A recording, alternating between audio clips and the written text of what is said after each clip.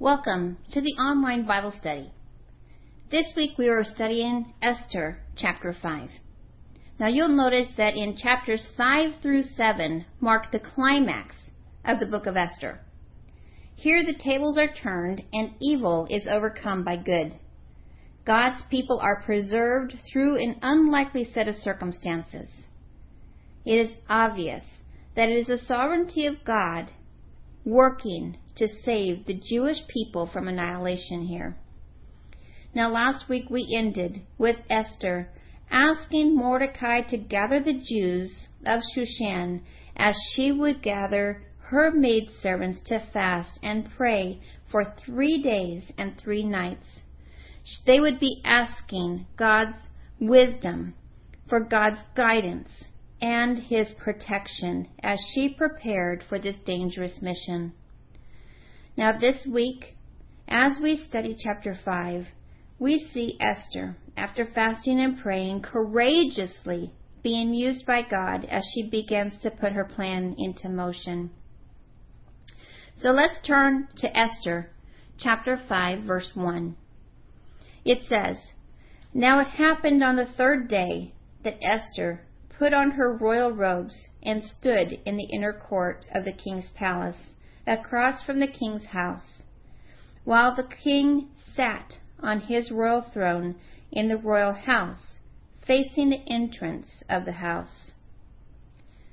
Can you imagine at this point how Esther is feeling? She is preparing to go before King Ahasuerus.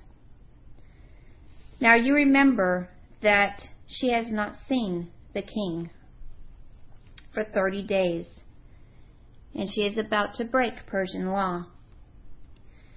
She has just spent 3 days and 3 nights fasting and praying for God's help. So you know that she was crying out to the Lord as the psalmist did in Psalms 27:11, where it says, "Teach me your way, O Lord, and lead me in a smooth path because of my enemies." She was asking the Lord to protect her. As Psalms 33:20 says, "Our soul waits for the Lord. He is our help and our shield." And then, as she prepares to approach King Ahasuerus, she is comforted as Isaiah 41:10 says, "Fear not, for I am with you. Do not be dismayed, for I am your God. I will strengthen you. Yes, I will help you. I will uphold you with my righteous hand." Now Esther knew that God had covenanted with the Jews to deal with their enemies. As we read in Genesis 12:1 through 3, it says, "Now the Lord had said to Abram, 'Get out of our country, from your family and from your father's house, to a land that I will show you.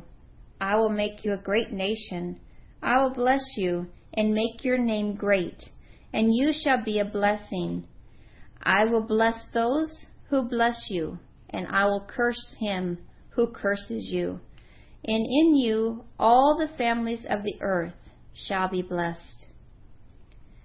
So with the God of Israel at her side, she prepares to go before the king. She puts on her royal robes. It was not only natural, but on such occasion, highly proper that the queen should decorate herself in style of becoming her exalted position. She was the queen of Persia. Remember, she had not seen the king in 30 days, so she wanted to gain his approval so that he would hear her request and she would be presenting herself fully robed in her royal garments. How many times in life do we rush into situations just to find out that if we had just waited and prepared our hearts, things might have worked out differently? We can learn from Esther here. She didn't rush in and demand the king to reverse the decree. Instead, she sought direction from the Lord. But not only did she seek God's direction, but she also had those closest around her praying also. It helps to know in those times of crisis that there are a lot of prayers going up for you, isn't it? So here we have Queen Esther now standing fully dressed in her royal garment in the inner court, waiting for King Ahasuerus to extend the golden scepter to her. Isn't it a wonderful thing that we don't have to fear coming to the King of Kings, that He accepts us as we are? All we have to do is call upon His name, and He is there. Let's look at verse 2. It says, "So it was, when the king saw Queen Esther standing in the court, that she found favor in his sight. And the king held out to Esther the golden scepter that was in his hand. Then Esther went near and touched the top of the scepter." Wow, what an answer to prayer. Esther finds favor in the king, and he extends the golden scepter. You can clearly see the providence of God working here. I am reminded of the verse in Proverbs 21 verse 1, where it says, "The king's heart is in the hand of the Lord. Like the rivers of water, He turns it wherever He wishes." This is so true here, that God is definitely in control. The king didn't even stand a chance. God was working in his heart to make sure that He showed favor to Esther. So Esther, in the unusual custom, responds back. Expressing reverence and submission, she touches the top of the scepter. King Ahasuerus knew that if Queen Esther broke one of the major laws of Persia by approaching him without having been summoned, she must have a matter of urgency that needed his attention. So we see in verse 3, after extending the golden scepter, he now asks her, "What do you wish, Queen Esther? What is your request?" Then notice, he says, "It shall be given to you up to half the kingdom." Now you would think at this point, by reading this, that Queen Esther would feel very confident and state exactly what it was that she had petitioned. That sounds pretty generous, doesn't it? With the king saying, "I will give you what you want, up to half the kingdom." But Esther knows better. You cannot take this offer literally. It was apparently an Oriental custom for kings of that day to show their pleasure in someone by making this statement, which simply meant that the person would be granted what they requested if the request was within reason. And it was up to the king to decide whether it was up to within reason. So Esther still had to use discretion and follow through accordingly. Warren Wiersbe shows us 4 possible reasons why Queen Esther didn't tell the king immediately. First, it wasn't the right time. Timing is everything. It was not something you just blurt out that your right-hand man has decreed to kill you. Second, it wasn't the right place. It would be a breach of palace etiquette for the queen to make her plea publicly. And third, Esther wanted Haman, and only Haman, present when she told the king about his prime minister's evil plot. She needed to confront the king and Haman alone, without anyone else present. By Esther's standing alone with them, the king was far more likely to accept her charge against the prime minister for plotting evil against her and her people. And then fourth, one more event had to take place. This would happen that very night, which we will study next week in chapter 6, so I don't want to go on any further. Regardless of many reasons we could come up with as to why Esther didn't tell the king immediately, Esther obviously sensed the leadership of the Lord. It was definitely not God's timing yet. So, let's look at Esther's response to the king in verses 4 through 5. It says, "So Esther answered, 'If it pleases the king, let the king and Haman come today to a banquet that I have prepared for him.' Then the king said, 'Bring Haman quickly, that he may do as Esther has said.' So the king and Haman went to the banquet that Esther had prepared." Ladies, not only did the king accept Esther's invitation, but he immediately ordered Haman to be summoned. Persian officials were protective of their wives. So for the king to accept the invitation of Queen Esther to have Haman join them in their banquet was definitely the providence of God working in the heart of the king. Oh, what a special honor for Haman to attend a special banquet for the king and queen alone in the queen's private apartment at that. Oh, you can just see the ego being stroked of Haman. Now, at some point during this banquet, the king asks Esther again what her petition was. Let's look at verse 6. "At the banquet of wine, the king said to Esther, 'What is your petition? It shall be granted you. What is your request? Up to half the kingdom. It shall be done.'" Now, just picture Haman here. Haman's head must be really getting big at this point.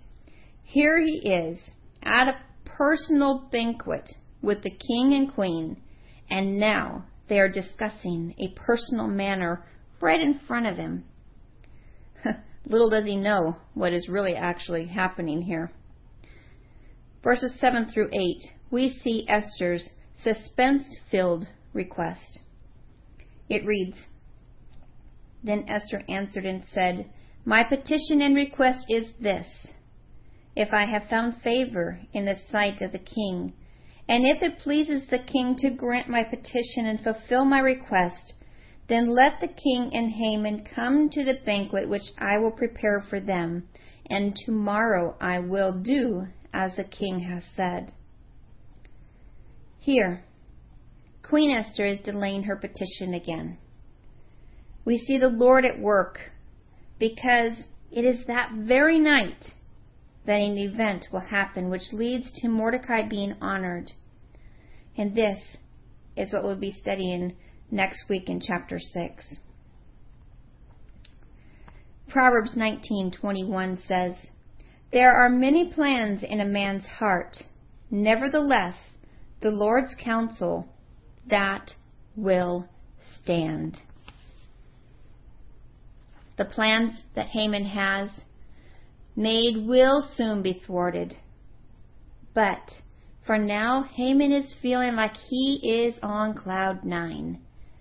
Verse 9 says, "He left the banquet joyful and with a glad heart." But notice how quickly his mood changes. The last part of verse 9 reveals why. It says, "But when Haman saw Mordecai in the king's gate, and that he did not stand or tremble before him, he was filled with indignation against Mordecai." Here is Haman feeling highly honored to have been invited to a private banquet with the king and queen, and then he walks out to go home, and there is Mordecai sitting at the king's gate.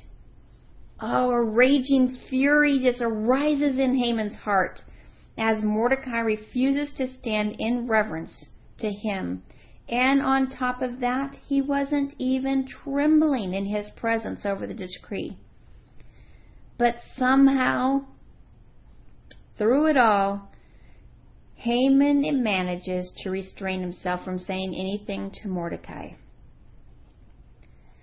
After reaching his house, verses 10 through 12 tells us how Haman summoned his friends to a social gathering so that he could share the day's joyful events with them.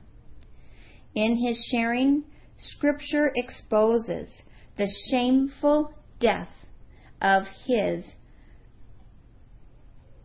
prideful, arrogant heart. Sitting with his wife and friends and looking forward to the second banquet the next evening, Haman began to focus attention solely on himself. Let's read the verses. It says, starting verse 10, "Nevertheless, Haman restrained himself and went home, and he sent and called for his friends and his wife Zeresh. Then Haman told them of his great riches, the multitude of his children, everything in which the king had promoted him, and how he had advanced him above the officials and servants of the king. Moreover, Haman said, besides, Queen Esther invited no one but me to come in with the king to the banquet that she prepared, and tomorrow I am again invited by her along with the king." You ever notice somebody like this? They just talk about themselves all the time, just full of pride. But notice here how he boasts about his vast wealth, about his 10 sons, about the honors the king had bestowed upon him, about his promotion to be prime minister, the position, the authority, and the power the king had granted him, about the distinctive recognition and honor given him by the queen, clearly seen in her invitation to join her and the king at the 2 banquets.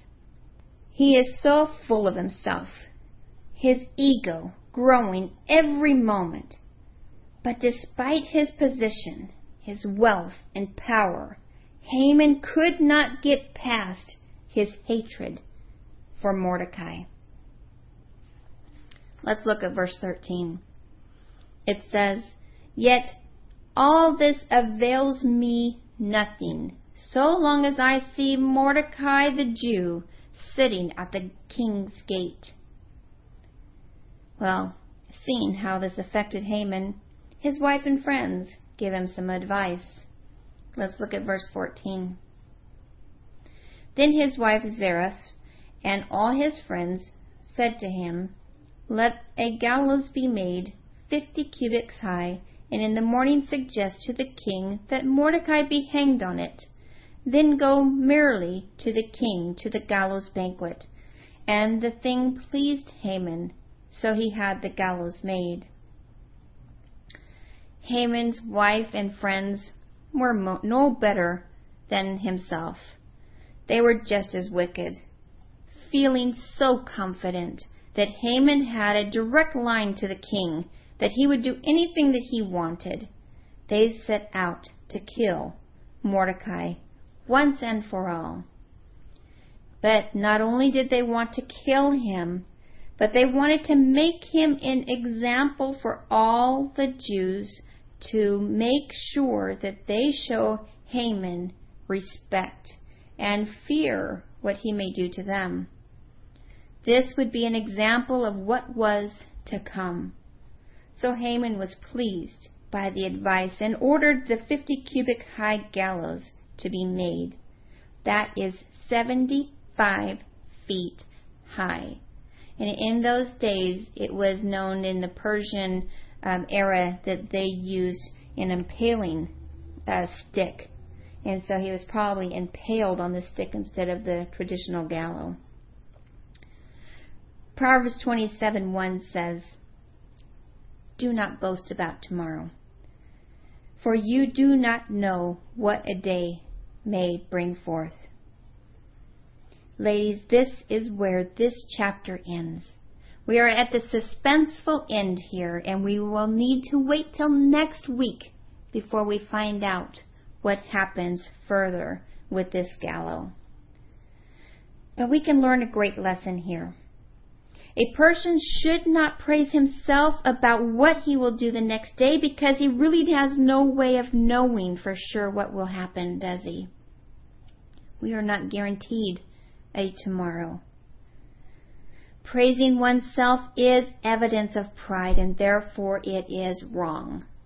Not only should a person refrain from boasting about what he will do, he should also refrain from boasting about what he has done. Ladies, what we have done should all go to the glory of God, not to ourselves.